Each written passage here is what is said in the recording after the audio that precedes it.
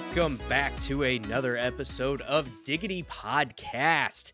Tonight, we don't have the wonderful Jeff James with us, but you have me, which I have been instructed to still introduce myself as Luscious Brody. It feels conceited and wrong, and I don't like it, but it's what I've apparently named myself at this point now too, as I have changed my gamer tag and PlayStation Network name to Luscious Brody.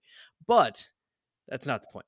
Anyway, I have two very, very wonderful guests with me tonight. Unfortunately, we couldn't be live, but you'll just have to let their beautiful words paint a picture for you. So tonight, I have Chris True with me and Justin Gardner. How's it going? How's everybody doing tonight? I'm peachy. How about yourself? Quite wonderful. Excited to be here to talk about the main topic is just incredible. I'm not going to give too much away, but I'm super excited about it. Yeah, what's going on? Thank you for having me on. Looking forward to the topic as well. Yeah. Also, thank you. I don't think I said that part. Yeah. You think you're conceited, but yeah. I should be the one thanking you. Otherwise, it would just be me screaming into a microphone and nobody would care. So I actually have some awesome guests with me. But see, people make money doing that, so... That's true. 20 years ago, you might have been thought of as crazy, but now you can make money off of that.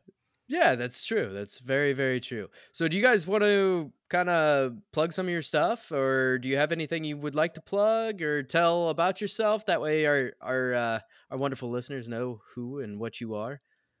Well, I'm a Capricorn, and perfect.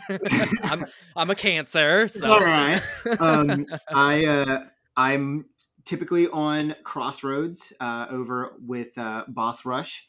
And I'm excited to get out and do something a little bit different. I usually talk about just PlayStation. I talk about everything, just games. I'm fucking stoked, man. Hell yeah! How about you, Justin? Yeah. So some people that may be familiar with the Boss Rush stuff, I've guested on Crossroads as well. But you can find me on most of the socials at Zoomy2009 on Twitch, Instagram, Facebook. I do a lot of stuff with the Dad Gaming. I signed up on their team for the Extra Life campaign. Although being a dad and trying to be a gamer is very much a power struggle. So I haven't been as active lately as I would like to be, but hopefully that will all change. Is that the same dad? The Dad Gaming thing with Colonel Panic? I'm not sure. No. Okay. Yeah. I don't think well, that.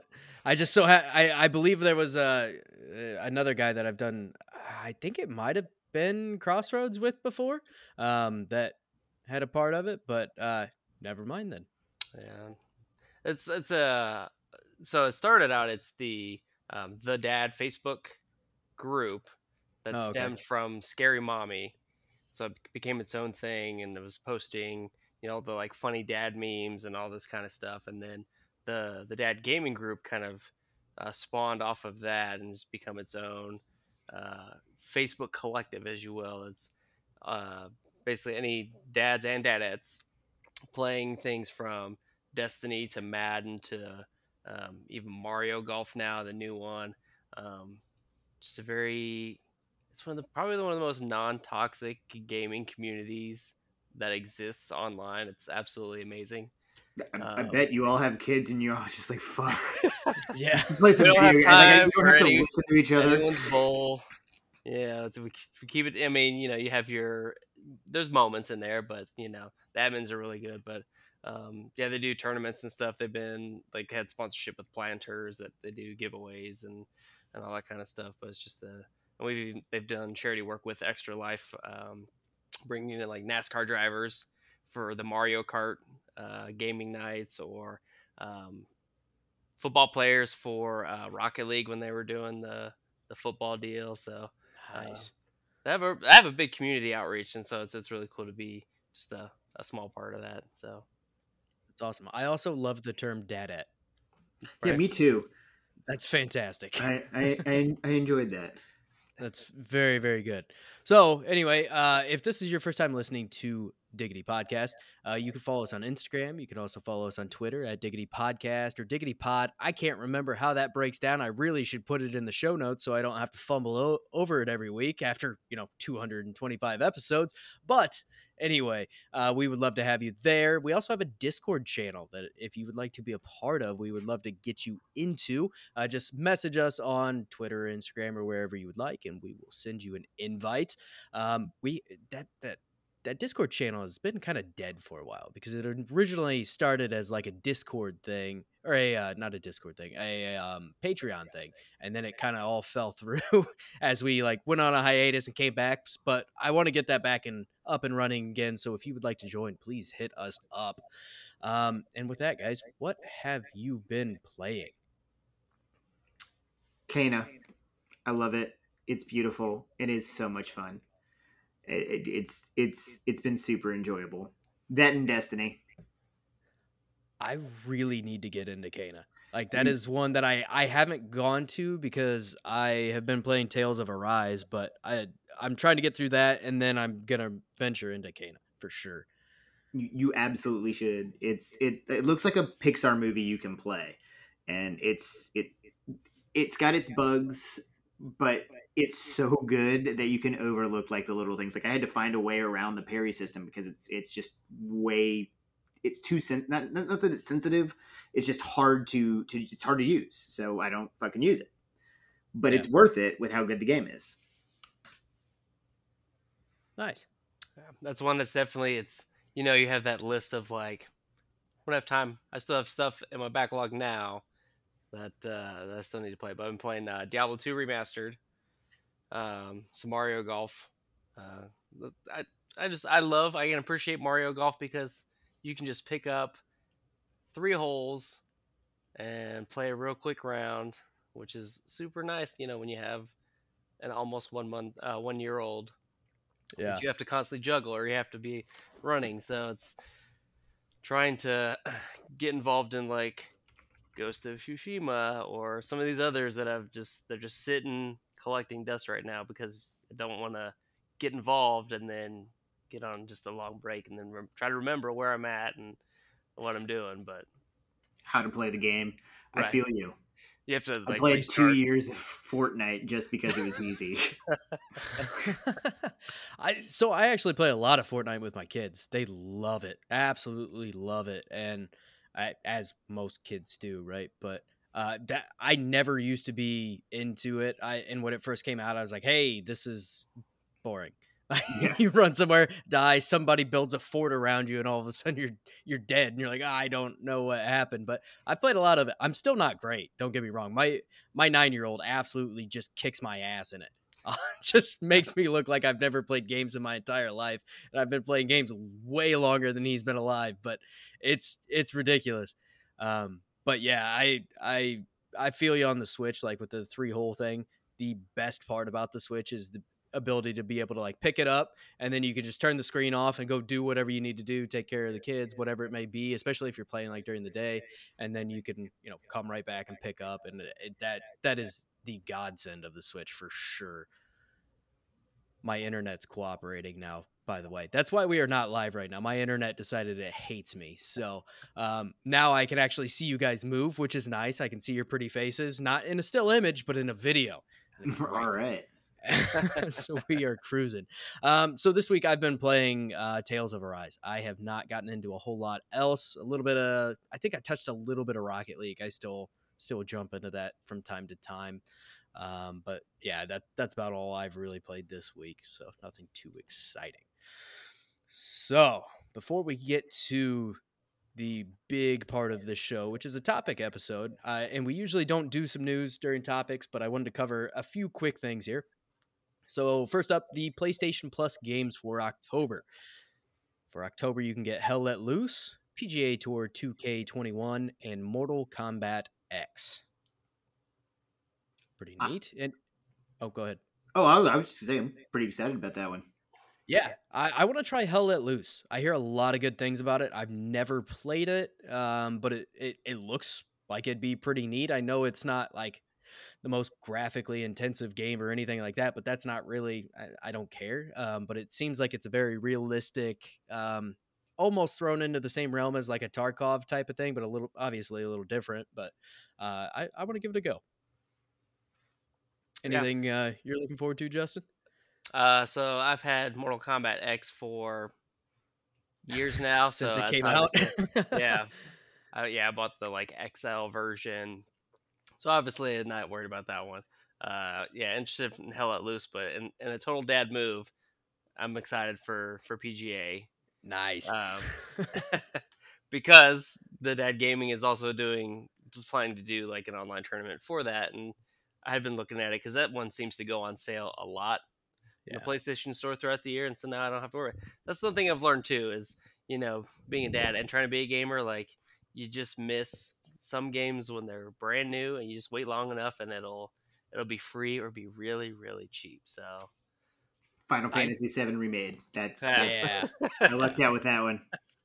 I tend to be the person that buys it right before it goes on sale. So you're welcome. I think I like spur that. They're like, hey, he bought it. Let's put it on sale. So no, that's my life. Or it's gonna come, but... or it's gonna come to Game Pass. One of the two. That's just how my life works. So for Xbox, on the Xbox side of things, the games with gold for October are Arrow, which will be available from October 1st to the 31st, Hover, which will be available October 16th to the November 15th, Castlevania Harmony of Despair, which will be available October 1st to the 15th, and Resident Evil Code Veronica X will be available October 16th through the 31st. Any thoughts? Oh, I haven't played Code Veronica in years, and I hadn't heard that yet, so I'm super fucking stoked. Let's go. Nice. I love the Resident Evil games. Yeah, I still have my copy, the remake, the remaster from the GameCube era when they redid all of them. Yeah. From those glorious days at working GameStop. Chris knows what I'm talking about. Yup. The good old days. Our time in hell together. Back in the day, which was a Wednesday, by the way. I mean, I'm not a big Resident Evil guy. Both Jeff and I are not scary game people at all. Like, we just don't do it. I don't mind it. Like, I played through like Dead Space and some things like that, but I've never been into Resident Evil too much, and I keep saying I'm going to try it and try to get into it again, but I just haven't yet. So maybe this would be my chance. Maybe I'll hop in and play Code Veronica. Yeah. We have some dates for the Battlefield 2042 beta. Sorry. For those who pre-order the game or are current EA Play members, you get early access to the beta, which will start on October 6th at midnight Pacific time and go through the 7th. And the open beta will begin on October 8th and run through the 9th. And preloads begin on October 5th. What's your guys' temperature on this game? How are you feeling about it? I haven't looked at it too much. I haven't played a Battlefield game in years. I've been subconsciously boycotting them until I get Bad Company 3 because I really want that game. I love Bad Company 2. It's one of my all-time favorite games, but I haven't seen enough on it to actually speak on it.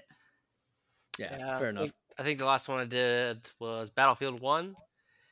And I think with games like that, the Call of Duties and all that, where it's like they're pumping out every year, at some point you get a little fatigued, and there's only so much that can change that it just falls off the radar a little bit. So I haven't seen too much about it, but I will say Battlefield's a little bit better. It at least doesn't come out every year, so there's that. That's fair. But yeah, they definitely pump them out a little quicker than most of these other companies with like your God of Wars and things like that. But yeah, I'm super excited for this game. I don't know if you guys knew that or not, but I'm really excited for this game. I love Battlefield. I hated Battlefield 1 and I hated Battlefield 5 because I like modern guns. I like modern equipment and this like slight futuristic twist on it. I mean, not too crazy far where you're like jetpacks and exoskeletons and shit like that. I don't care about that.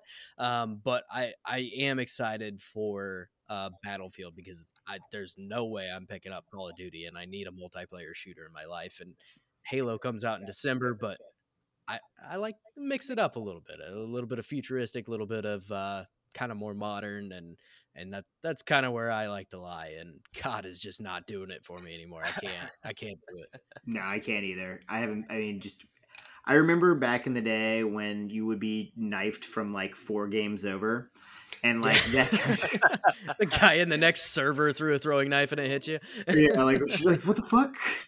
But I played because I'm a historian, so I liked COD World War II. I played that one. I played the shit out of that game. I played the shit out of Battlefield 1 because I see the old guns and I'm like, that's a fucking and you know, it's cool to me. So I agree. I like the history side of things. I just never like the gunplay.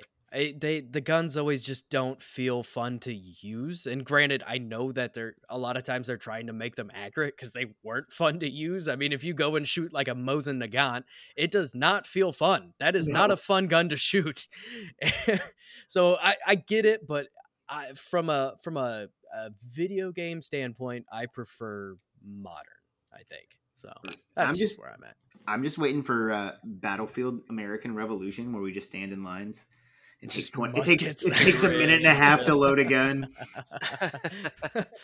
Oh, shit! I missed my one shot. Here's 3 more minutes of just pounding gunpowder and a BB in there. Oh, ridiculous. So next up, Bluepoint Games has officially joined PlayStation Studios family, which is pretty neat, and everyone saw this coming. So some notable games from Bluepoint are the Demon's Souls remake, Shadow of the Colossus remake, and the Uncharted Nathan Drake collection. So I don't think this is a surprise to anyone at all.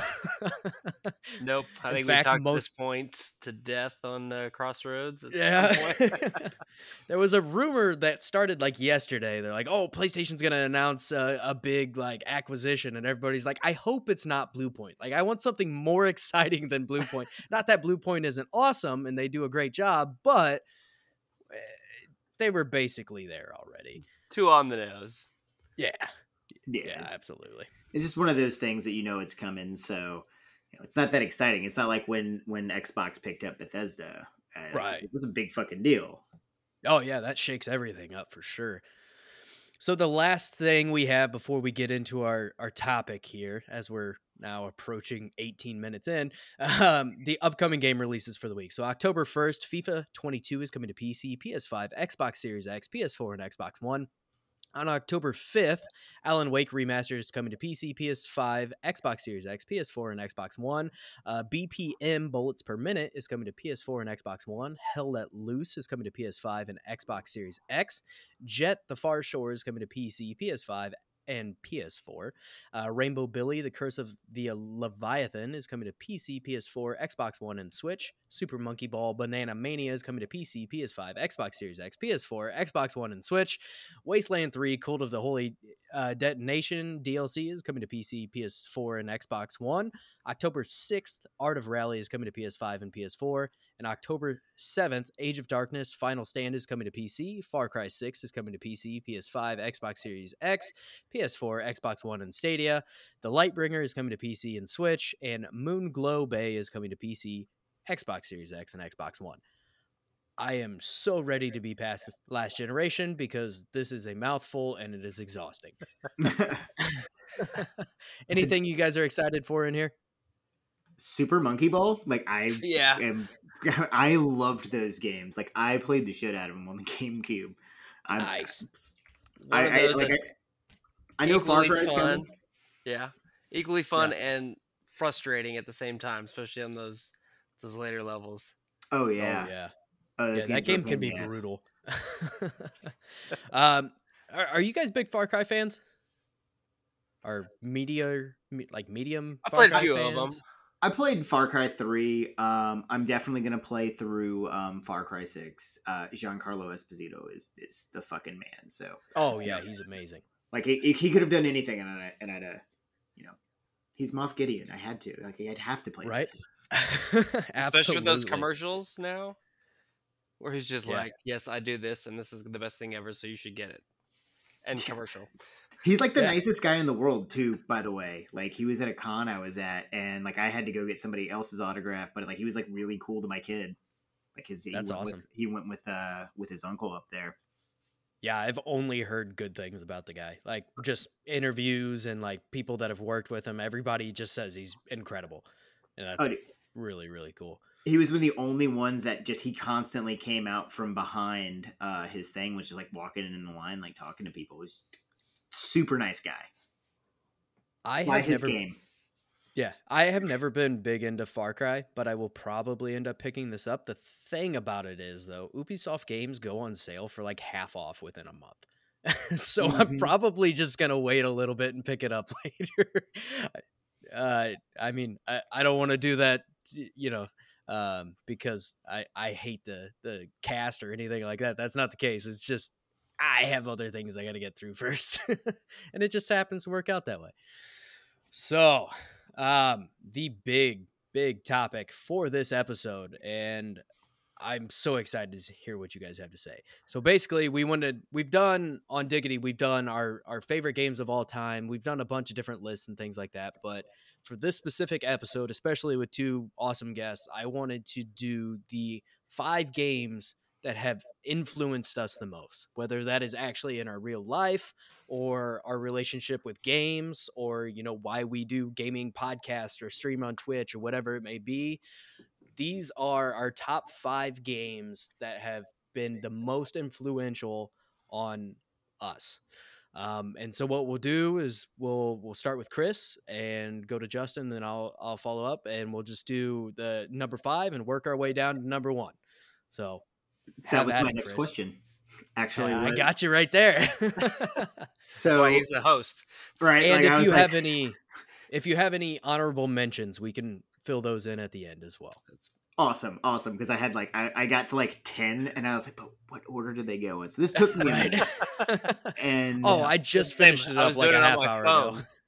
yeah, me too. Like I just stared at my list, and I made a change here and there, and I finally settled on my top 5, and my first one is Resident Evil 4. Resident Evil 4 was the first Resident Evil game I played, which sounds shocking because I love those games. But when I had played the first one, I was a little bit younger and I didn't like the controls. Well, I played Resident Evil 4 and I was like, this is the most amazing thing I've ever played. I played it on just about every system it's been on. It's been on just about every system. But it really got me more into horror games. I've always liked horror movies and scary shit. But because I played Resident Evil 4, I played Dead Space, and that game to me it's one of my all-time favorite games. But without Resident Evil 4, there's no Dead Space.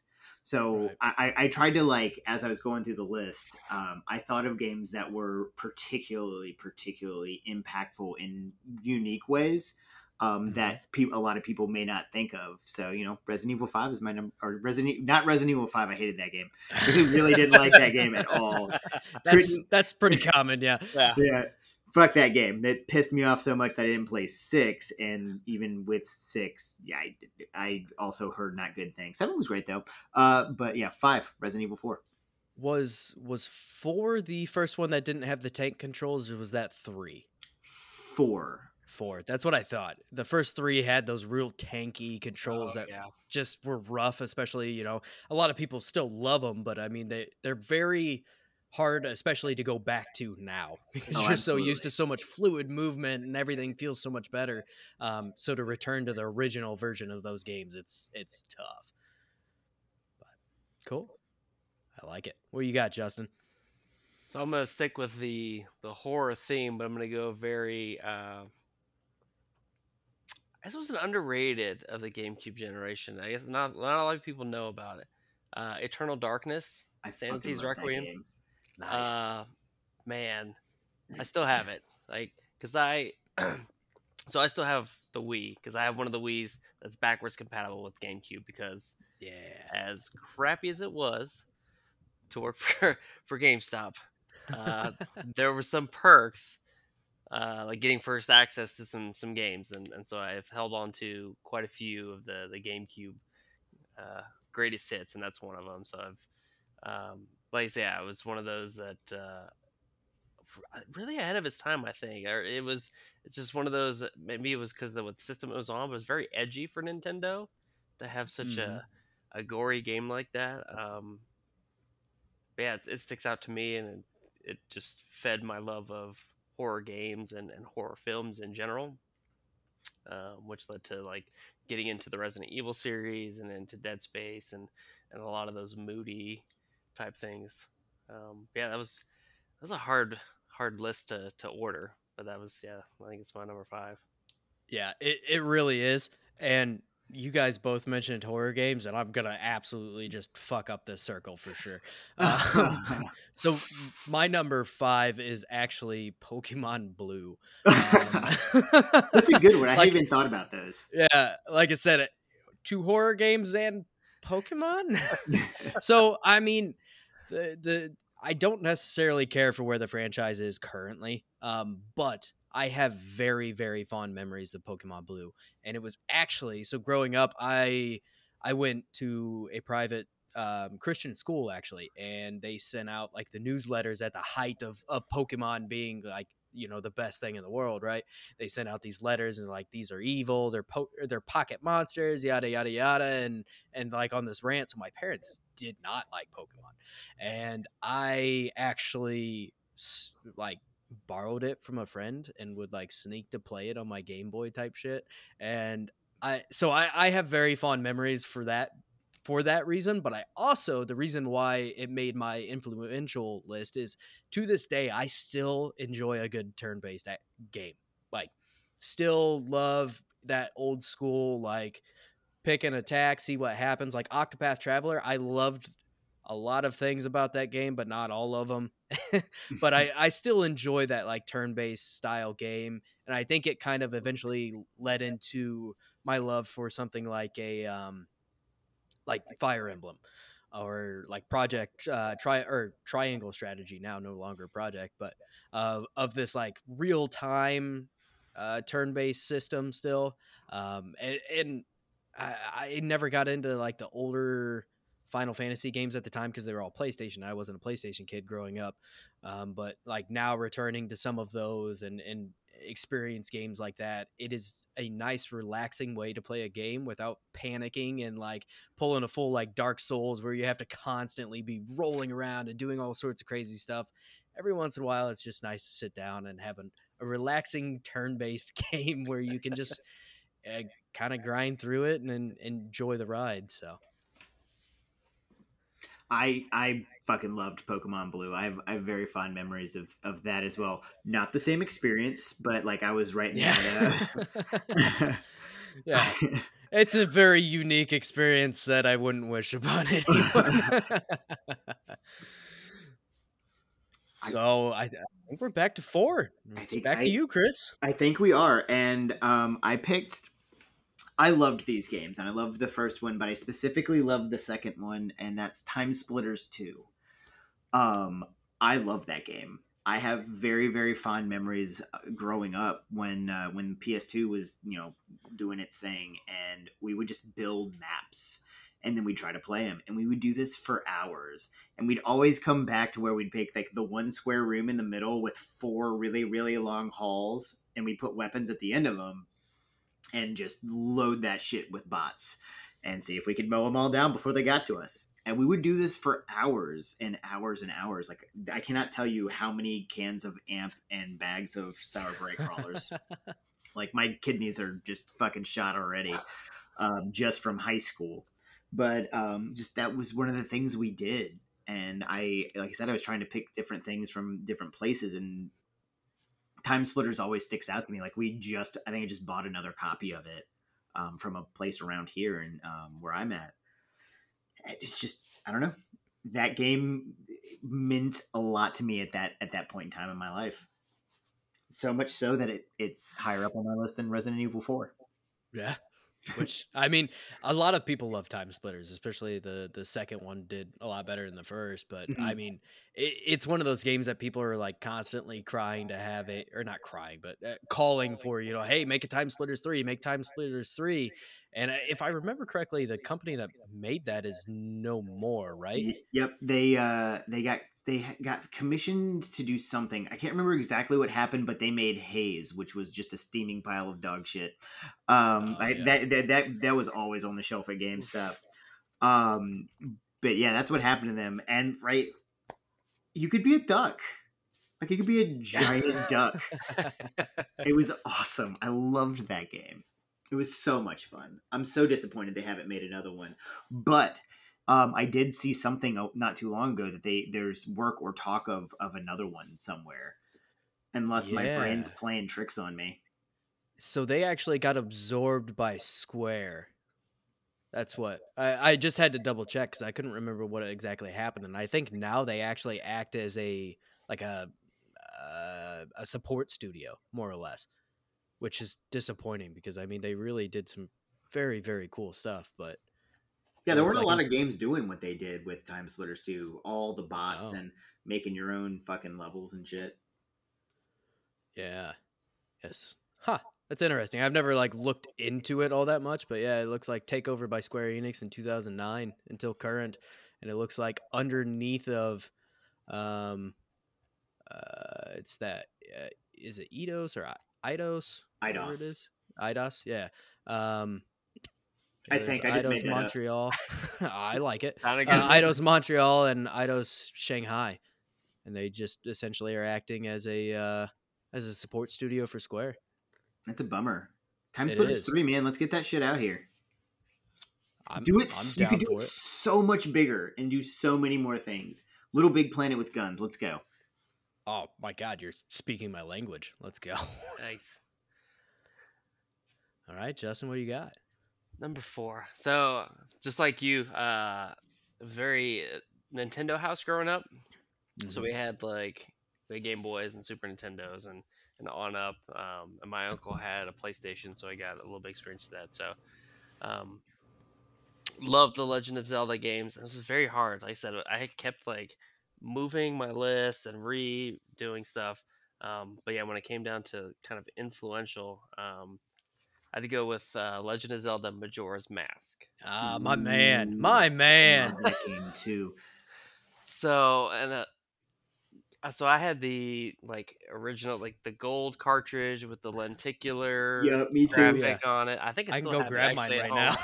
Like, and I don't really remember why, but it ended up being the first Zelda game on the 64 I played. I ended up going Mhm. back to play Ocarina of Time and absolutely amazing. But um, as a kid and playing that, just the replayability and the like. At first, it was tough. Like I'm sure, I think most people like screwed up those first 3 days because you're trying to figure out like what the hell am I supposed to do. That first boss fight when you get the ocarina to go back, um, but just the way that it could change the game, the gameplay. You had all these different missions and everything. It had a very nice flow to the gameplay that you didn't get bored of it. Um, and Legend of Zelda is just one of those historic franchises. I mean, it turned 35 years recently. But yeah, I think this was just one that stuck with me. That's one of those vividly remember, like I said, especially with the special edition cartridge and wanting to play that and having that time constraint of you have 3 days to try to get as much done, and then you have to go back, and then you have to just try to figure out where you're going next. And so yeah. I remember I had like it was like 100-page walkthrough on that thing that I printed off from probably like Cheat Code Central or something because I was young enough that I would get stuck constantly, especially with like, oh, you can only do this much or these many things in this time period, and then you had to reset time. And so, like, as a kid, I really struggled trying to figure out where to go and what I needed to do. And I remember I'd try it as best as I could, and then eventually I'd be like, okay, I gotta look this up. I don't know what I'm doing. I need to know where to go next. Like, but yeah, I have super fond memories with that game. Yeah, Y- it was the I time and era you had to spend money on strategy guides, Prima games, and all that. Yup, Oh The yeah. nice yup, like multicolored, like all the hints and stuff. Oh yup. yeah. Those were wonderful. My mom always bought me the Zelda games with the books because I liked the story. Like I Yeah. didn't. If I read the book and that's how I figured out how to do it, I didn't give a shit. I just wanted to play this. I wanted to experience it. So Yeah. I don't think the moon ever crashed on me because I used the book. I cheated. Oh, nice. But I couldn't Yeah. remember. I could be fucking lying to you. I don't know. Absolutely. I adore that game. I mean, anyone that has listened to us before knows that that is my favorite game of all time. Um, so my number 4 is actually Halo 3, not Halo 2, and I know that's not a popular opinion, but Halo 3. So I never actually had the original Xbox. I did have friends that had it, and I played a lot of Halo 2, but most of my fond memories were directly tied to Halo 3 and actually, doing LAN parties. And even though LAN parties weren't as big at that time, I mean, with the original Xbox and Halo 1 and Halo 2, it was much bigger, but we still did LAN parties all the time. Everybody would name themselves something ridiculous, like, you were killed by a hamster or, whatever it was. So that way, when the pop up on the screen came up, somebody would be in there like yelling like, "Oh, fuck you, hamster," whatever it was. And there were much more vile things than that, but I'll stick to the little bit more friendly one, I guess. But yeah, there was all sorts of things, and I just have such fond memories of that game. I was never particularly good at it, but I remember we would, set up like matches where you would play like Shoddy Snipe, or you would play Shoddy and like the energy sword, and like just, or the beam sword, and go around, and it was just, energy sword, sorry. But it just, so many nights of staying up until 4 o'clock in the morning, drinking as much Mountain Dew as I could possibly fit into my uh, young teenage stomach, and just having a blast. And I mean, that game really influenced me in the way of like getting into first person shooters. I mean, if it wasn't for Halo, I really don't know where we would be on like a first person shooter in that realm. I mean, somebody would have figured it out eventually, but I really feel like Halo was a huge pioneer in that and how that all worked.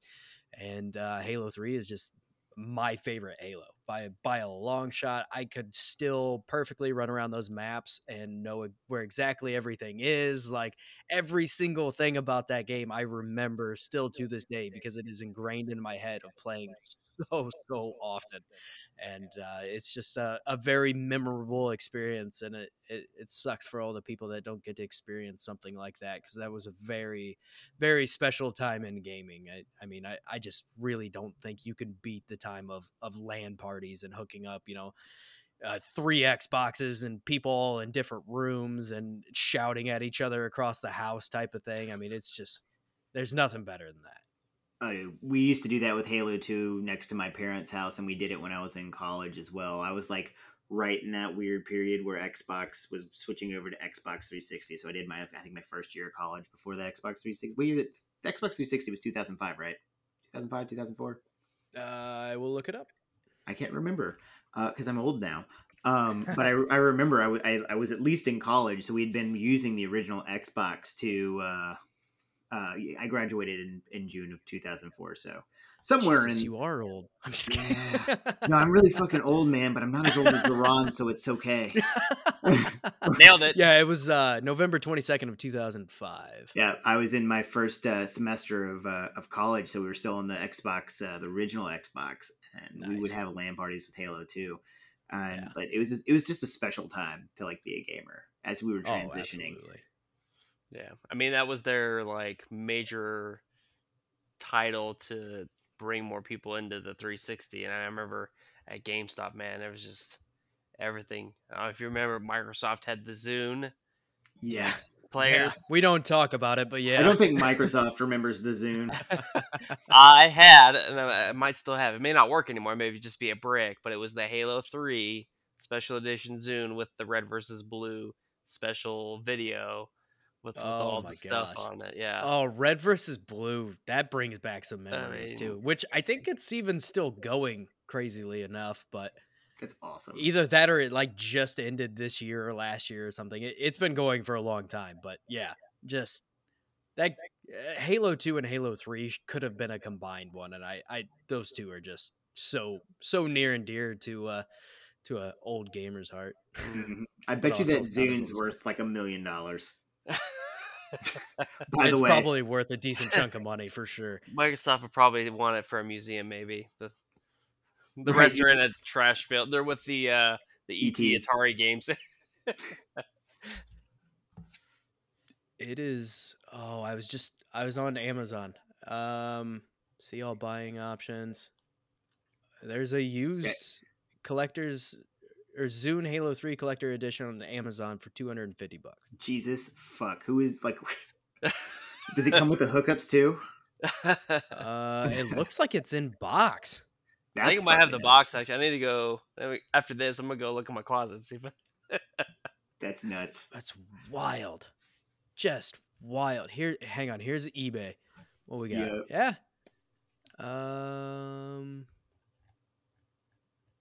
Gotta hit that sold for button. Yeah. Well, this brought it up, but it's not even showing any pictures or anything. That's a shitty listing. Probably because it hasn't been sold in God knows how long. Somebody's crazy. selling the box for $50. Yeah.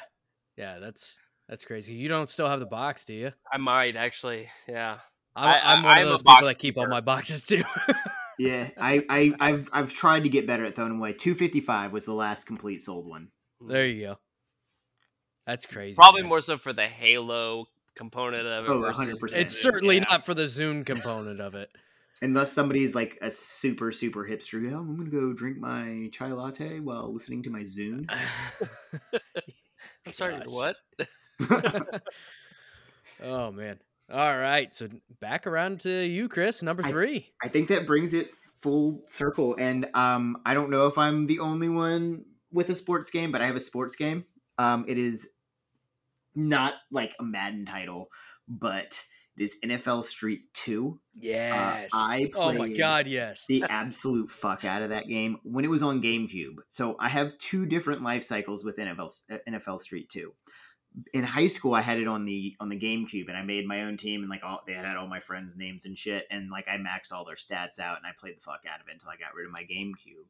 And then years later, I went to grad school in New Jersey, and I lived in this dude's basement. Him and his wife live upstairs. I lived downstairs, and basically we became family. And me and Dan, which is the guy's name, bought a PS2 and NFL Street 2. And we played it every single night. We would play best 2 out of 3. We played this game so much. We ranked our top 50 streeters. We have rules of who can play what and who can't play what. We have a banned list for the dickheads like Darren Sharper. And you know, like it's like Antoine Randall can't be QB, right? He was just like ridiculous because he was so fast you couldn't catch him, and you couldn't if you were running him at QB, like you can't beat that. So like we have our ultimate teams and our like. I have so many fond memories. Anytime he comes into town, we bust out the PS2 and we play NFL Street 2 every time. I'm still better than probably everybody else and everybody they know. I played that game a fucking ton. Hours that was almost a game that I entirely forgot about. Like I am a huge proponent for somebody needs to bring back these like street games and like the crazy like MLB Slugfest and NFL Blitz or Street in that case. I mean, Street is great too. Mm-hmm. And I love those arcadey, like over the top, ridiculous sports games that we just don't see anymore. And it sucks. Yeah. They fucked WWE it up Battlegrounds. Tour. What was that? WWE Battlegrounds. Well, it's the most recent one that I can think of that has done that formula. But yeah, I think I actually, from what I hear, that's actually not terrible. Yeah, I played a little bit with it since what was it, 2 months ago, 3 months ago? It was a PlayStation Plus freebie. Shit, yeah, I must have missed that one. Don't tell my wife. She'll be pissed. Gosh. Yeah, I want those arcadey games back. And I can't remember who it is at the moment, but somebody actually struck a deal with the NFL to make some sort of an arcade style game because Madden is considered a simulation game. So somebody struck a deal and somebody should be working on some sort of an arcade NFL game, which if it's Street 2, I mean, I That's will all be I there need. day one. Or I guess it'd be Street 3, wouldn't it? Or are we up to Street 4? It'd be Did they Street do 4. Street? They did Okay. Street 3 and it wasn't that great. I need them just Yeah. to completely remaster Street 2 with just modern players. That's all I need. That's all I want. Just let me have that. Please, EA, if you're listening. No, you don't want Please. EA because then you No, get not the, EA. like, Hey, have EA is the one who microtransactions. make. I don't care. Somebody fucking make that game. Like, If you want the most up to date roster, you're gonna have to pay for it. That's the. don't give a fuck. Not I a mean, cell in my this body is number does. 3 on his list of most influential games. It sounds Fair. like he's shelling out one the money no person, matter yeah. who it comes from. They could make an fucking $1,000 version of it that comes with like locks of Tom Brady's hair, and I would buy that shit just because it was the 1,000 like biggest for NFL Street. And you'd frame that hair and hang it on your wall. I would. He is in NFL Street 2, by the way. He is still playing, and he was in that game. I think That he's is the only insane. player that is still playing from that game. I mean, yeah, that'd probably be about right. And is Philip Rivers still playing? No. Yeah, Philip Rivers is. No, yeah, he retired this Yeah. year. I think it was at the end of last season. Yep. So Last- did Drew yeah. Brees, and they're done. I can't think of anybody else. was- It's just him. Vinatieri just retired this year too. I mean, Yeah, the kickers were worth. Like, you didn't use kickers. in Well, that. nobody Those guys were kicks in fucking Street. useless. I mean, come on. I don't even kick in Madden. What the fuck? I'm also bad at Madden, so there's that. Right. All right, what you got, Justin? Number 3, Assassin's Creed 2. Ooh, Nice. I fucking love that game too. By far the best Assassin's Creed. By far. So much. Again, I go back to the GameStop era, the time of woe of working with Chris and Laurent those times. But it was such a great period for video games. Assassin's Creed was great because it revolutionized it was just a new thing. But 2, with the Anvil software thing and just the visuals, the storyline, just the overall gameplay just made it that much more of an atmosphere, and you were following the story and you were interested in both what was happening in the Animus with Ezio and then also with Desmond as well. So there was that duality of trying to, like, you get very vested into both storylines. How you wanted to know how it was going to go. And I don't think there's been they've done a lot of things to the Assassin's Creed, and that's one of those I think where it suffered from fatigue for a bit, and now it's even like I loved Odyssey, and then I think because I'm more of that historian, so I like that aspect of some of that stuff. So like Odyssey and Valhalla, but some of those, like, there's just so many side quests and things that just it's exhausting. I don't have that much time. Like you said, 10, 15 years ago, all-nighters, cool. Let's do Mountain Dew game fuel and all that stuff, man. 30-year-old dad, I ain't got time for that, no. No. Yeah. No. Dude, So it's yeah, but I think there's nothing better than the second one. I think is the best one for me. Oh, it's by far the best of all of them. Easily. My wife has played all of them, I think, except for the first one, because she saw me playing 2, and then she's like, I think I'm going to try that. And she's playing every single one. I'm pretty sure she's done every single side quest in all of them, because my wife's also a historian. So she's played all, like, I think she has, like, some dumb fucking number in Odyssey where she did literally everything, and she reads every single everything. Like, I watched her go through Assassin's Creed 2, and if you could read it, she read it. Oh my god. Everything. Yeah. That's crazy. I'm typically the type of person I love gaining knowledge on things, but when I'm playing games, for some reason I cannot sit there and read anything. I just can't. Like, I just want to play. If I want to read something, I'll do it while I'm on the toilet or whatever it may be. Like, I get that time in, but it's usually not while I'm playing games. But I have. With Assassin's Creed 2, I have a very specific memory of I was laid up because I broke my kneecap. So I was out of school at the time for like 3 weeks or 2 weeks or something like that. And I had that, and I had Modern Warfare 2. except for I also didn't have an internet connection. So Modern Warfare 2 was cool for, you know, the 6-7 hour campaign or whatever it was. And then I remember I dumped the rest of that time into the Assassin's Creed 2. And once I finally ended up getting internet and everything like synced up or whatever, I almost had 100% of that game. There was like a couple things I hadn't done, or like a few like pretty difficult deals, and was trying to get, you know, the full. They don't have platinum trophies, but essentially platinum, because I was playing on Xbox. And God, that game is just, it's so good. It's incredible. The history is spot on. Ubisoft did the amount of research they do into the history that they put into shit. I was in a class in grad school that was called The Decline and Fall of the Roman Empire. And I'm sitting in class and the teacher's showing me pictures, and I'm going, looking at this building. I'm going, I know that building. Why the fuck do I know that building? I've never been to Italy, but I'm fairly certain I've been in that building. And then I was like, oh yeah, Assassin's Creed 2. That's in Assassin's Creed 2, because it is spot fucking on. Also, Ubisoft, if you're looking for a historian. Yeah. I climbed the side of this building and killed a man right there. Like, that's exactly what I said in class too. Yeah. Like almost verbatim. I was like, hey, I've actually climbed to the roof of that. Yeah.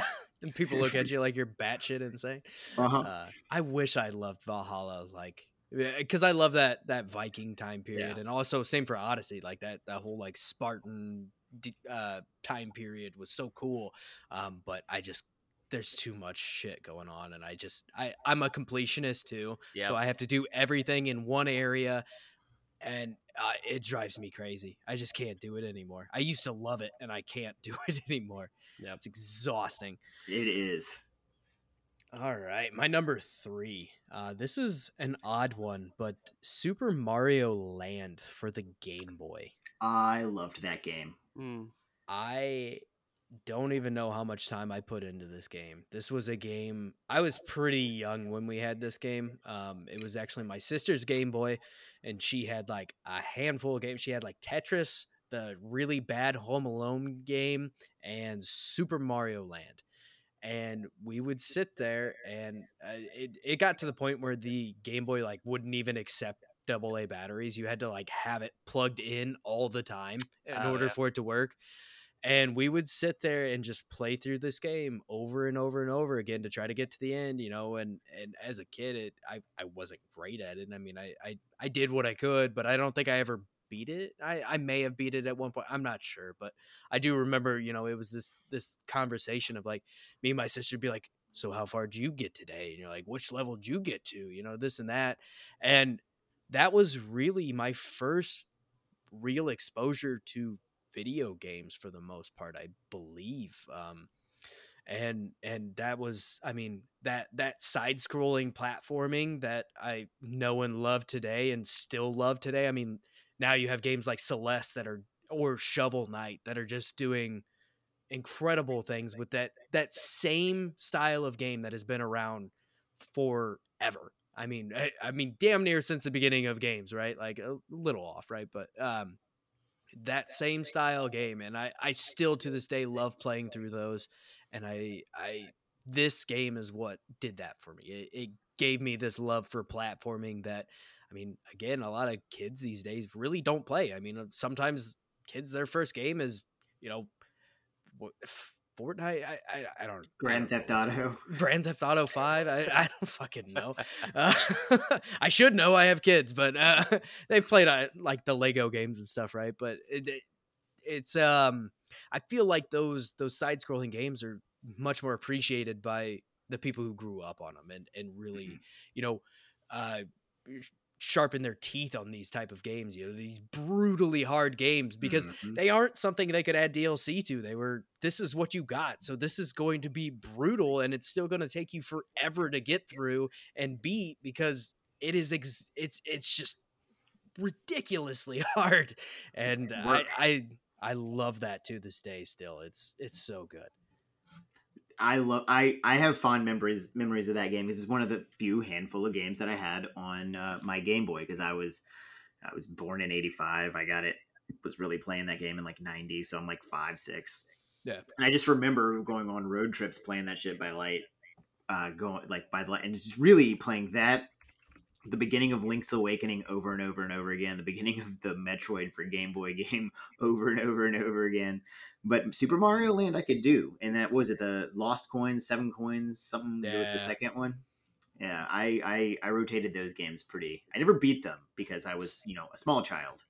But Super Mario Land 2, 6 golden coins. That's the introduction of Wario. Yep. I just it's so crazy like how influential Mario has been. And as I was making up this list, I had like 3 or 4 Mario games that I was tossing around. I was like, I don't want to include all of them, but I got to include one of them. And it was a very, very close tie between this and Super Mario World, which was actually one of my honorable mentions that I apparently got out of the way a little early. I think we've all hit like several honorable mentions. So when we get to it, we're gonna be like, shit, I gotta think of something now. Right. And what's crazy about this too is so far we have not had a same game. No, we've all had very different lists, and I mean, really, we've got 6 more games to go, and we'll see what comes up. Yep. Is that it coming back around to me? It sure is, absolutely. Oh, fuck That's a segue. It was a very loose segue, and I was wondering if you're gonna pick up on it. I was ready. Yeah, you got it, man. So, I've always played shooters, and you've actually heard me talk shit about this franchise in this episode. So Call of Duty. Yes, but for a very, very specific reason. So back in the day of GameStop, I was there when Modern Warfare 2 came out. And dude, I got the goggles and shit. I had them forever until I fucking gave them to somebody. Because they were really, really awkward, and they only kind of worked. You could run into shit very easily. But Modern Warfare 2 was the first online game I really, really got into. One of my friends who worked at Intelos, actually outside, Monty Hall. I don't know if you ever meet him in the mall. Like, this is like right after LeRon got fired from GameStop. So like I'm getting like Monty started coming over. It's a whole thing, but like I started playing with him, and then I started playing with all of his friends. And we played that game every single night. If you guys remember the embassy level, we would lock that thing down and just piss people off. But we played for hours and hours and hours all the time. But I made some of my core friends there. Amar, who's one of my buddies, he was in my wedding. Monty would have been if he hadn't have passed away in 2013, and he just, because of that game, I grew so close with him. I grew close with him as well. He's part of the reason I teach. Like, he's Modern Warfare 2 being number 2 sounds fucking stupid, because again, Night from 4 Games Over. But it was such an integral and an important piece of my life that I had to include it, and it had to be number 2. It's just my number 2s are my number 2 and my number 1 they are probably the most important games that I've ever played, even though it's shitty Modern Warfare 2. I love that game though, man. Fuck it. Like, it was fun. It was a fun game. I have a lot of good memories of that too. I mean, nothing to the level of what you have for sure, but a lot of my friends, we always would play it. And again, most people would come to my house to hang out, which is stupid because I didn't have internet. We had like, minimal, if any, internet at all. So we couldn't play online. It was always just, split screen type stuff. And, you'd be sitting there yelling at the person next to you. You're like, quit fucking looking at my screen.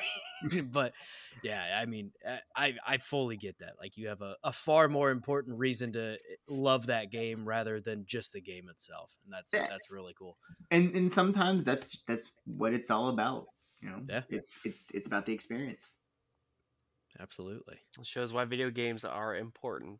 Mm-hmm. They build relationships with other people. Number 2, staying with the shooter theme, Doom, the classic. Ooh. Oh, nice. The IDKFA, IDDQD. Absolutely. I mean, obviously not the first 3D first-person shooter kind of deal, but it was the one that, I mean, it stands out that it just revolutionized. Obviously, let's see. So I was a kid, And being a parent now, I don't know how my dad got away with it because he let us play Doom and Duke Nukem with. I mean, he His tweaked parents it. didn't know then. They had no idea. Oh, I think he knew. He knew because he was very much an avid player as well. It was he bought the games, and then my brother and I would get to play. But you know, it was back in uh, they had like the parental control you could do like for Duke Nukem and all that kind of stuff. But No, yeah, just no square boobies. I remember that game. it's too traumatic for children of the '90s. But yeah, Doom. I remember just being that little and like the scare tactics of that game. Just the, I mean, the by today's standards, very terrible MIDI soundtrack, but it worked just well enough with the visuals that you hear someone grunting and you are out of your seat. And obviously it's a legacy that Doom and then Doom 2 and then Ultimate Doom. I mean, I kind of group all those together because they were very similarly structured and they came out almost very quickly from each other. Um, but yeah, I think that was just another one of those like emotional things that I remember my dad from that. It was almost kind of like a, hey, don't tell mom, like, you know, being the cool dad and letting us play these games. And I've still bought all the Doom games through the years just because it's still they find ways to tweak it and to make it interesting. And but yeah, that was definitely one of my first memories for video games. That wasn't Nintendo. No, no, it was Certainly not. not. It was most decidedly not. I mean, But not like, until 64, some Doom 64, and right, that was a Oh yeah. great game too. Like, yeah. I don't know. I'm a big fan of the Doom games as well. Like I said, I mean, obviously I remember the codes to it. I tell my students it all the time because I teach. And, I know that you guys are all now shocked that I'm a fucking teacher. I promise I don't talk like this at school. Yeah, no, buddy, you're doing a great job. You're doing a great fucking job. Fucking fantastic. But I similar. I have those same. My mom just knew fucking Nintendo, so I'd go to my friend's house and play things like Doom. But in just I have to tell this story because you mentioned the MIDI song. So I right after my wedding, somebody for whatever reason gave me a Nerf gun and gave us a GoPro, and so I strapped it to the center of my chest and I held the gun out here and I kicked my door open. I was going and my wife is sitting on the couch and we have just been married, so I'm shooting the dog and I'm shooting her, and she goes, "You know what? This is the prequel to Chris and Hannah Get Divorced." Annulment. Oh man, that's awesome though, with the That's a funny GoPro and story. everything, and like Yeah. mimicking the God, I wish I had that memory attached to Doom. I just don't. I didn't grow up around it. I mean, like I told you earlier, I wasn't even really allowed to play Pokemon, so Doom sure as fuck was not happening in my house. I did briefly touch it at some friend's house type of thing, but like not enough to even do much of anything. And I really, my first exposure to Doom was the 2016 reboot, which is crazy. I know that's Interesting. absolutely fucking insane. Now I've been running a gaming podcast damn near since that came out, right? So it's like you would think I would be, at least somewhat involved. Nope. Nope. But I thoroughly enjoyed 2016. I thoroughly enjoyed Eternal. I love what that franchise brings. I still haven't gone back to play those older games. I have a hard time going back to old games personally. I just doesn't work for me. But Those aren't I actually that rest- bad. no, they really aren't. They really aren't. I don't know what it is. Something about it, it just doesn't click with me again. I'll still play like old Marios and shit like that, but Mm. I can't go back to the old like really polygonal like characters and things. It's tough, but I respect that franchise for what it is, and I mean it is such an integral part of shooting games to this day. I mean while it may not have been the first one, it is a very pivotal part in how, games got to where it is now. And it's so important to gaming history. It solidified the first person shooter. Oh, absolutely. Wolfenstein created it. Yep. Doom made it stay. Yep. Absolutely. Which is another franchise I love as well. Yeah. Fair enough. My number 2, and I'm gonna get a little sappy on this one. It's not that it's a bad game. It's a fucking wonderful game. It's one of my top 5 favorite games of all time. But God of War 2018. And the reason this game sticks out to me so much and why it is such a big influence on me, I don't know about you guys, but playing this game as a father, it really was a very different experience than what I would imagine playing this game as not a father. Like, I mean, I guess Justin, you wouldn't have had your kid yet, No. but I'm sure there's still things that you can look back on from that game that are just very different after the fact. And I grew up in a very traditional household, and I'm sure you guys to some extent, to where, like, at that time, the way at least I was raised, my dad wasn't exactly the feel good type, right? Like, he was very much like, he went to work, he came home. I don't remember a whole lot of interaction with my dad as a kid. Now we're very close, but it was a very different thing at that time. And like, it was always if you fall, hurt yourself, it's kind of get up, rub some dirt in it, move on your merry way. And the beauty of that game to me is watching that evolution of Kratos unfold as he struggles to be a father, especially a single father. And I mean, spoilers, I guess. I don't know. It fucking came out in 2018. Go play the goddamn game. But the struggle of losing his wife and then having a kid and having to figure that out. I couldn't even fucking imagine that. And especially when you're the God of War.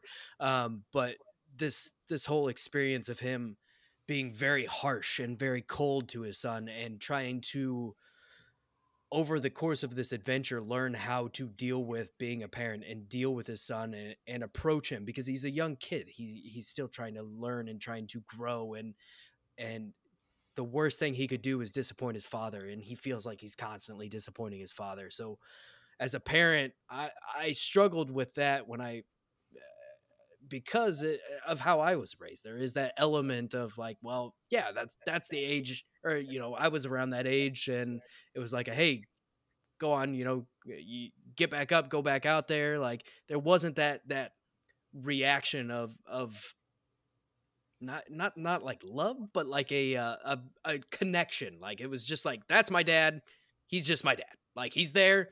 He makes money. He comes home. We live in this house because of that type of thing. And so just watching Kratos kind of slowly start to unfold. Granted, by the end of it, he's still not fully there, but even just the conversations as you're rowing around in this boat and you're hearing him tell stories. And yeah, he's still rough around the edges because he's fucking Kratos, but hearing him tell stories and try to finally learn about his son and learn how to interact, it really hit a special spot for me that I really, really loved. And that's why that game will always be in my top 5, probably favorite games of all time, forever. I mean, it has solidified its place, and why it is such a big influence, not so much in gaming for me, but more my own personal life. So I am same page, like 100%. I actually, so Bodhi was born October 13th, or excuse me, October 3rd, 2018. His birthday is actually Sunday, so shout out to him. And happy so birthday, Bodhi. Happy birthday, Bodhi. So I actually played it before he was born, while my wife was pregnant. Which, by the way, when your wife tells you that she's pregnant, do not high five her. That was what I did in like a half asleep stupor, which is a story that I haven't shared very often. I just told before we got on the show, Brody and Justin. So yeah, don't do that. Learn from me. So I got the experience of I didn't finish it. I played the beginning of it. I never got all the way through it, but now I'm playing through it again, and having Bodhi since then, I'm like, oh yeah, no, I get this. 'Cause my dad was like that too. My dad went to work and he came home. He'd get home at 5:30, but he'd have to be up at 4, so he'd go to bed soon after. Yep. There were when my dad works at a nuclear power plant, so whenever they would go to have like they call them outages, he would be Yep. gone for a month. Me and my dad and I are very close. Like the things we did were like watch movies and shit. He never played video games or anything like that. So when I got my time, it was that. So like you get those little glimpses, even like it's very, very true to life, especially for those of us who grew up in the 80s, 90s era. Oh, so, absolutely. It's a different experience. Very similar. My dad worked in the steel mill and worked Saturdays for as long as I could remember. And if they were on outage, he was there, and you didn't fucking see him for a week, 2 weeks, whatever it was. Mm-hmm. I mean, it is 80s and 90s dads are very different than a lot of parents today. So it's a very different thing. And we're the dads now. Yeah, right? we are now the dads, that. so we're trying to break that cycle, right, and Mm-hmm. be better. And that's one of the beautiful parts of that game, and why that is just it clicked so much more. Like, because I struggle with it still to this day. Like my kids are 9 and 6, and there's times I find myself being too harsh because I work in a steel mill too, so I'm used to harsh. I'm used to everything is very harsh. It is what it is. Fucking get through it type of thing. And it is very hard to turn that off when you come home.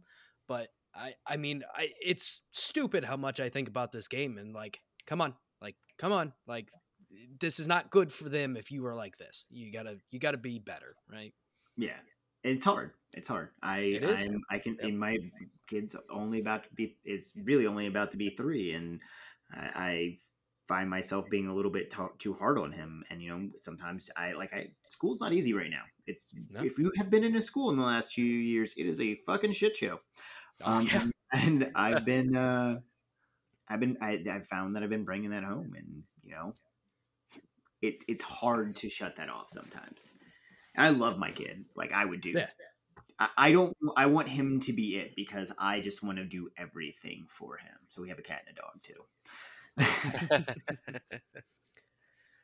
Yeah, that's a game where the voice casting absolutely makes those and evokes that. Christopher Judge, which I loved him in Stargate and all that. So, but yeah, the acting and what he brought to the character of Kratos that was different from, the Greek storyline where he had already lost a wife and the child as well. So I mean, I think you could tell that as well with his character. This is a man who's lost not one but 2 wives and is still trying to deal with all that. So already a very closed off individual. And I think we're all on the same page that the 80s 90s just you see some real world kind of reflections and some it's hard not to sometimes. And when a game studio can evoke that much emotion in a video game, like they're doing something right. Oh, absolutely. Absolutely. I cannot wait for the next one. Oh, me either. That might make my top 5 list too. It might be 2 Gods of War that came out within the span of 4 years that make my top 5 lists of all time. But so be it. I mean, they did an excellent job on 2018, and I expect nothing less. Even though Cory Balrog's not at the helm, it sounds like he has absolute confidence in who he handed it over to. I've drawn a blank. I was thinking his name was Chris something, but I'm drawing a blank. Maybe it was Eric. Don't know. But maybe Dave. Who knows? It could be Dave. I don't know. Fucking Jeff.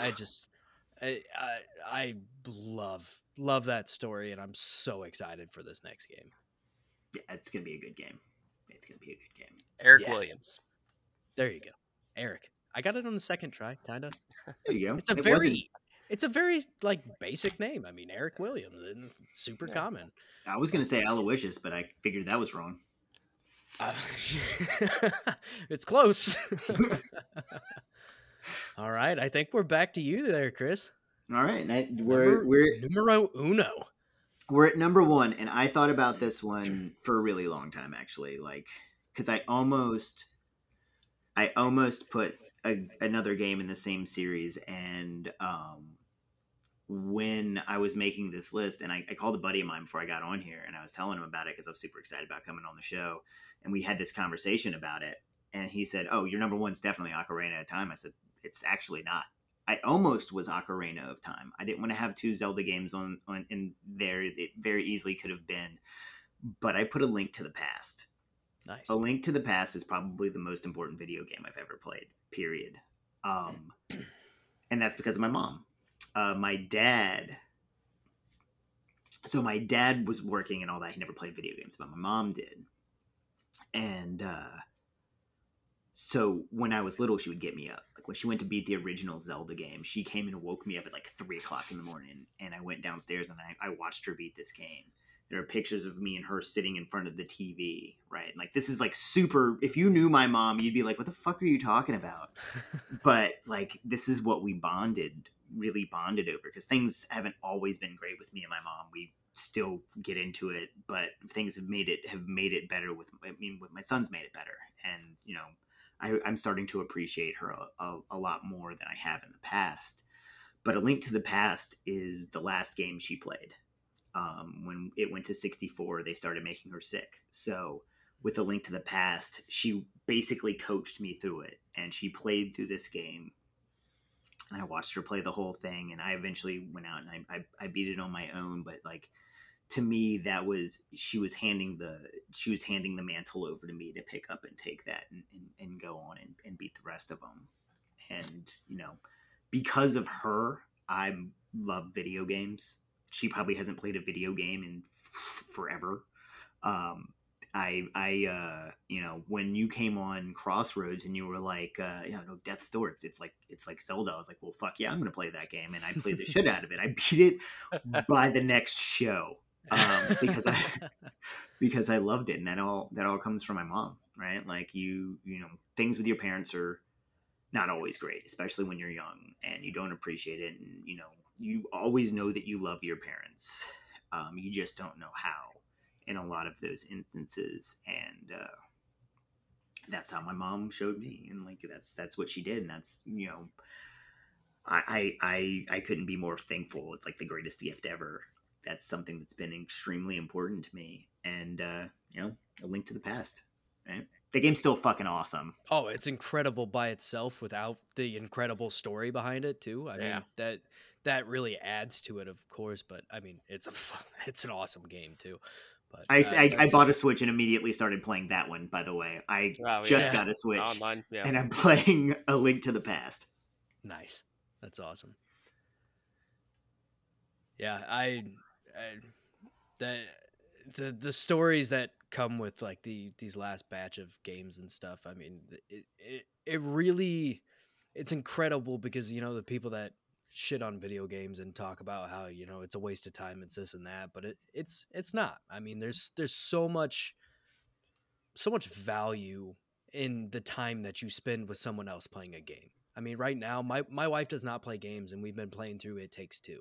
And that is a very interesting time because she's not great at video games. I'm going to be really honest. Like she plays Mario Kart, she's good at Mario Kart, but she did this platforming and this actually having to shoot and things like that while it years ago it would have been absolutely frustrating for me to play this game with her, but now it's more about the time spent with her and that time of enjoying it with her, and I think that really speaks to the medium in a way that a movie doesn't. Yeah, you can enjoy watching a movie with somebody, but it's that actual interaction of dealing with another person while playing through a game that you don't get from anything else. I mean, very, very few things at least.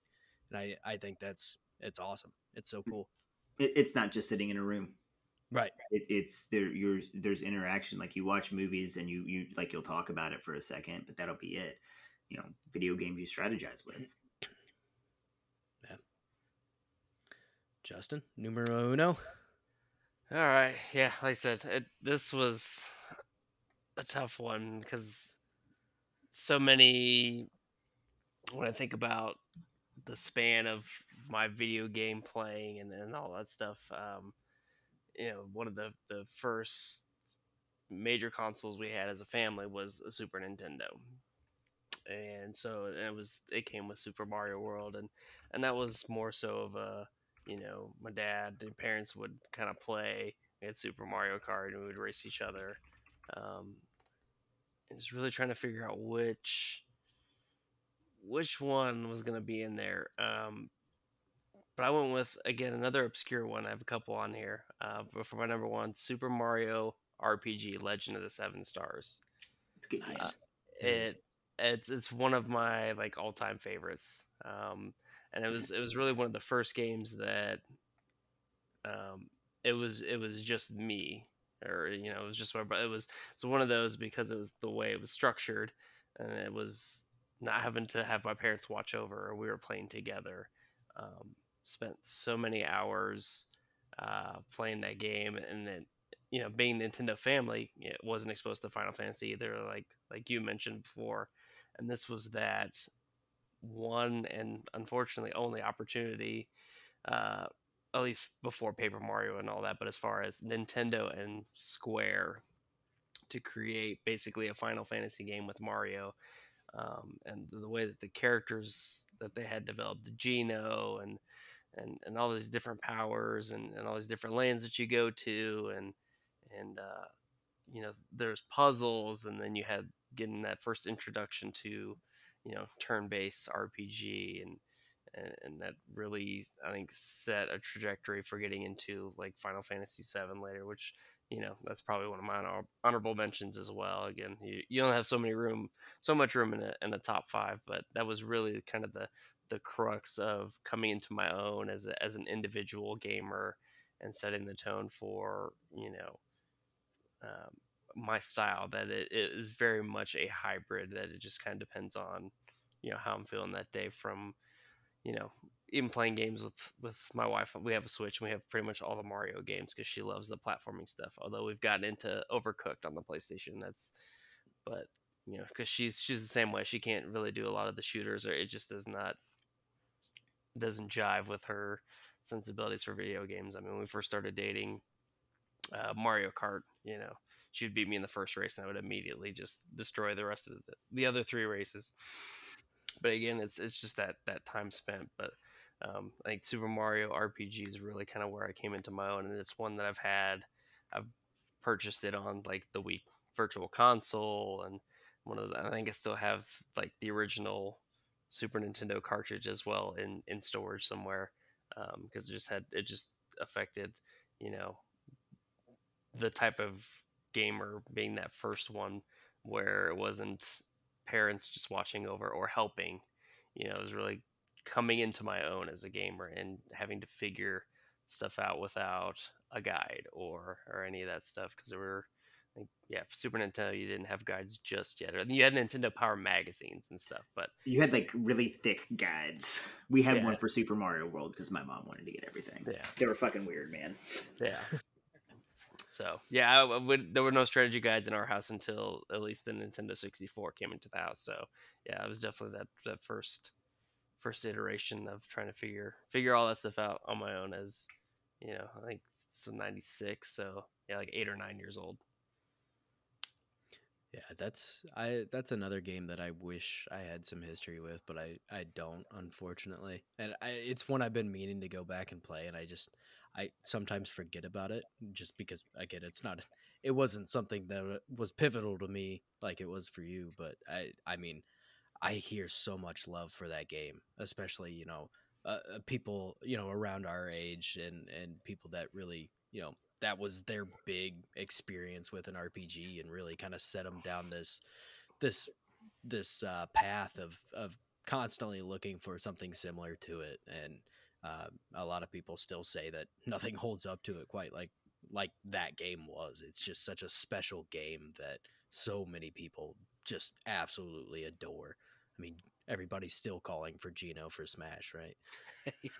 I can't believe they haven't made anything like it since. Like, I don't think that have they made another Mario RPG? Like, why wouldn't they do that? I mean, you've had Paper Mario and its iterations, but I mean, yeah, like I said, because of the relationship with Nintendo and Square, like, yeah, there's been nothing that's come close to that since. Which, don't get me wrong, there's some of the Paper Mario's that I've enjoyed playing, but yeah, and maybe it's just because Mario RPG, the Super Nintendo, was just that very first exposure to it, and so it holds that nostalgic vibe to it. But yeah, I mean, play mechanics are just different, and you know the level of detail, I think for a 16-bit game at the time was unreal.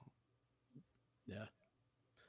Yep. It sucks that Square and Nintendo, kind of went their separate ways, because I mean, seeing that game and seeing what they could have done, there's so Mm-hmm. much cool stuff. And I mean, both of them obviously still make incredible games, but God, that there's just something magical about that game, and using those characters that are so beloved, and creating that same experience that the old school Final Fantasies can give you, but still, a very different experience, because it is this fantastical world of a fucking plumber and and everything, right? Like it's still Mario, but it has such a unique uh world to it and flair to it that is just something that hasn't been recreated since. An aside, Mario is a plumber, but when the fuck has he ever plumbed anything? He's never plumbed anything. Not Probably once. never even unclogged a toilet. Probably not. He has clogged them, I'm sure, because Absolutely. Look at that man. That is a man that clogs toilets for sure. maybe that's why they call him a plumber. Right, He's gotta right. He's fix it. he's like an anti-plumber. Uh, but so my number one game, and part of me wishes that this was not the only repeat on all of our lists, but it is Majora's Mask. I've obviously spoke about it a little bit earlier when you brought it up. It is my favorite game of all time, and it could have been a bad game and it would still be my favorite game of all time. It is the first game that I really technically owned. My sister had that Game Boy, but my parents weren't big into video games at all. They didn't really care for them in general, and so I didn't actually have a system until, would have been early to mid 2000s, sometime in that ballpark. It was right around the time I was about 10, because I was born in 93. So at that time, GameCube was already out, and I got an N64, and it was one of those things that my parents had gotten or had split up. And so, of course, they're trying to, buy your love type of thing. And so, my dad got an N64, and then eventually my mom had to one up and got me a GameCube. But that N64 was essentially my first console and my first experience with games. And I remember when I actually bought it from a neighbor of mine, and she had Majora's Mask, she had like NFL Blitz, she had Diddy Kong Racing, a bunch of like super classic N64 games that I still love to this day. But Yeah. um, I Majora's Mask was the one I gravitated to, because at the time I was so amazed, right? Like I hadn't really been exposed to a whole lot of games. I mean, I had played some at like a babysitter's or friend's house and things like that, but it was also still a very different era, where kids still went outside and things like that, which doesn't seem to happen much anymore. But I remember playing through Majora's Mask, and like I said, I had that giant sheet of or stack of papers that I printed out on some computer with like AOL dial up, and it like I got in trouble because I printed out too many sheets type of thing. Like it was that era of computers, and I remember just spending so much time in this world and enjoying everything in it. And I beat it. I couldn't even tell you how many times. After I actually beat it with a walkthrough, I went back through and I beat it again without the walkthrough, and then, or with probably a little assistance from the walkthrough. And then the next time I beat it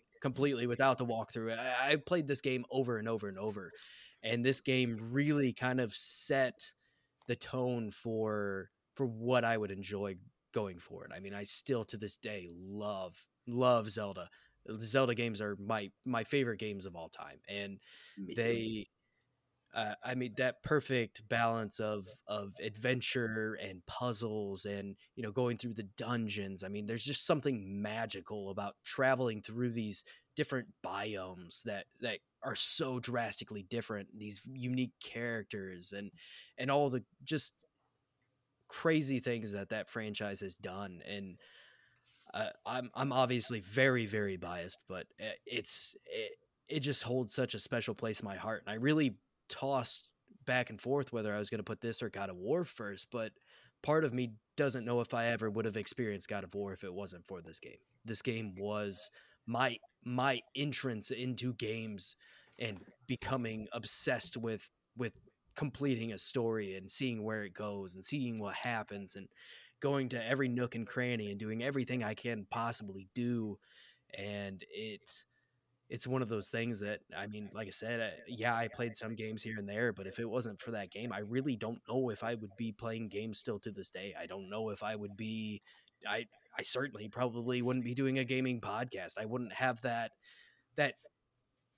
strong pull to experience these things outside of a movie, like these things you're involved in and play a role in. Yeah, it may be a set path, but you still feel involved in that, especially as a kid. That it was a very unique feeling of like, hey, I'm doing this, and it didn't feel linear at the moment. Like, and Majora's Mask wasn't entirely linear, but you still had to do things in a certain order, and it's just, it felt like an open world game without being an entirely open world game. Like, it was pretty open, especially for the N64. But I mean, at the time, everything felt monstrous, going around Termina, and it just felt massive and like this giant like leap in what gaming could accomplish. And I mean, yeah, you go back to it now and it feels tiny, right? Like Yeah. it's not massive. It's not huge, but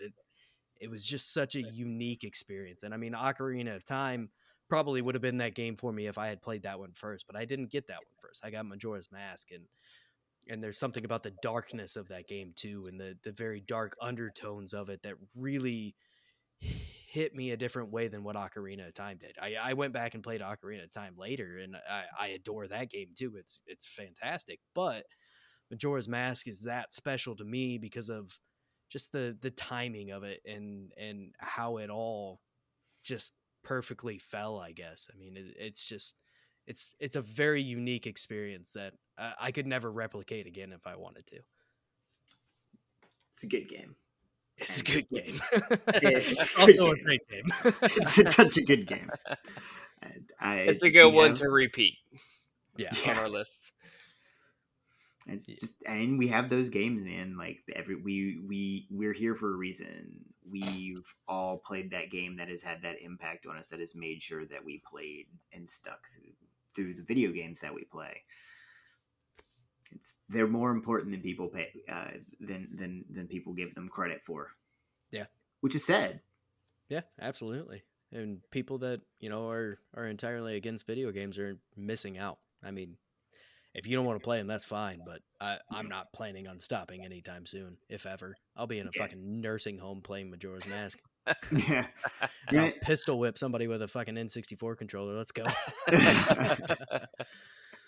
Oh, man. To be fair, most of the people who don't like video games, and like nowadays, they're because there's not that very many of them. Like, they're really, really old and also not very nice, and they want you not on their lawn.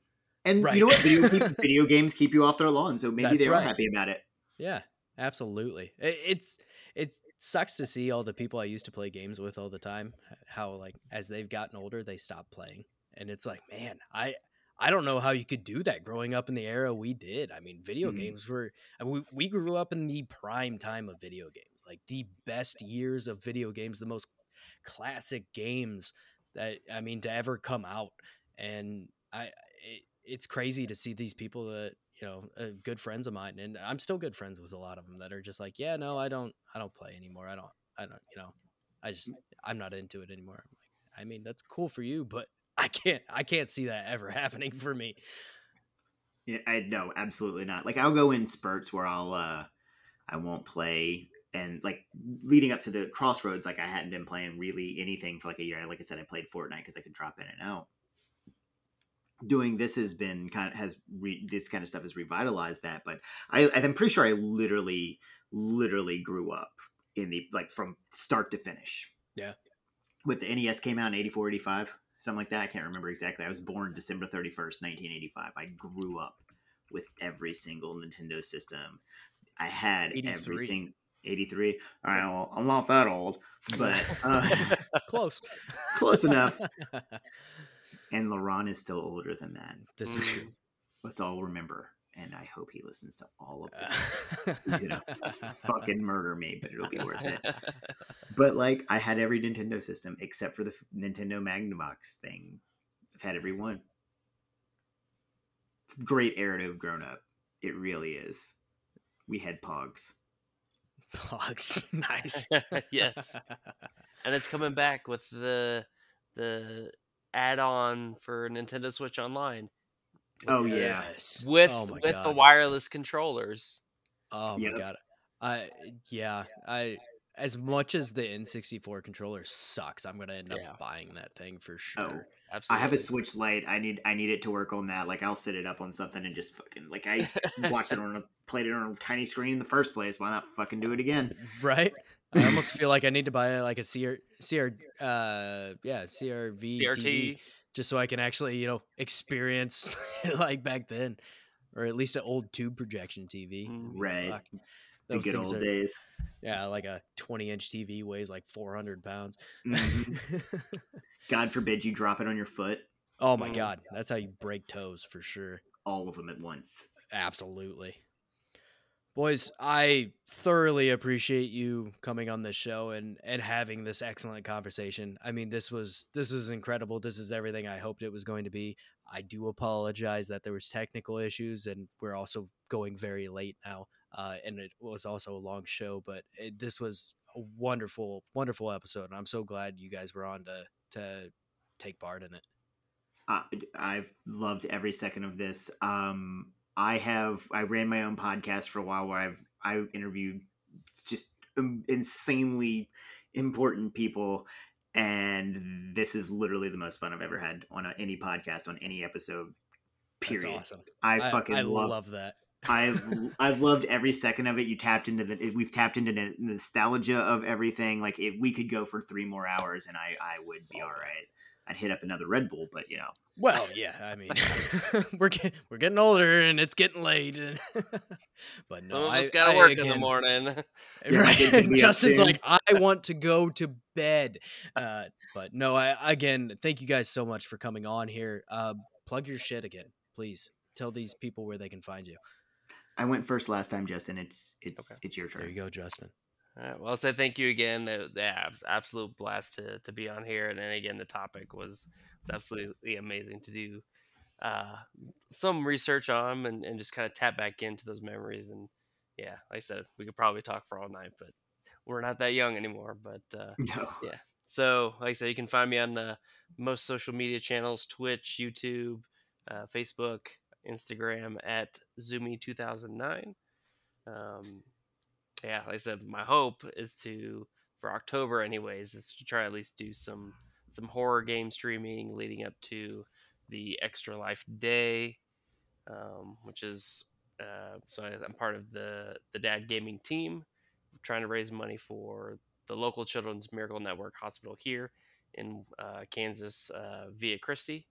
So you can find links to all that on Twitter page and all that stuff. So please donate or share is greatly appreciated. So awesome. My turn. Are you gonna grow out the porn stash? Oh, please do. For everything. The dad you can stash, skip my turn entirely if we talk about the porn stash. Dad stash sounds more wholesome, but so I was telling Chris at the beginning when we were getting everything set up is this originally wasn't intentional. It was heading into work on base, and you have to be fairly shaven. I was running late because dealing with kid issues in the morning, and so I just kind of shaved what I needed to and left it because we're wearing masks most of the time unless we're in the office. Well, it happened a couple days in a row, and a coworker had pointed it out. I was just like, okay, like I like the dad stash happening there, And so I looked at it. I was just Porn like, well, stash. it wasn't the. We're not going to let you take this back, porn stash. I'm giving you the office conversation because it's the military, and this is why we have training every year. Yeah, fair enough. Certain topics.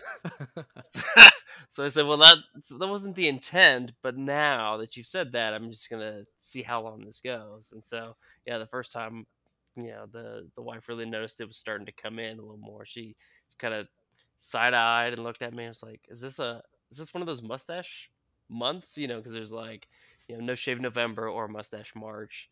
And I was like, no. And just kind of left it at that. And so Sweet just like, stash September. so I'm just There like, you well, we'll go. just see how this goes, see how long. I think we're probably about 2 months in now, and just kind of we'll see what happens. Nice. See if she reaches the breaking point where she's like, okay, no, like it might be the prequel to the divorce of Yeah. Justin and his wife. So once it reaches that point, then I'll know. Yeah. But until You get then, random papers. right. Hey, I need you to sign What are this. these? So like I said, Going on I a may not field trip? be rocking the bald look just yet. I don't know, another 10, 15 years, especially if there's another Hold kid. on to Who it as knows? long as you Yeah, can. it's, Enjoy it. but I'll rock the stash as long as I can There in you go. lieu of the bald Hey beauty. man, bald is beautiful. It is. Before we lost like video and stuff, I razored it. Like I'm lazy, so I don't razor it often, but I razored it for this show. Oh my gosh. It is smooth as a baby's bottom.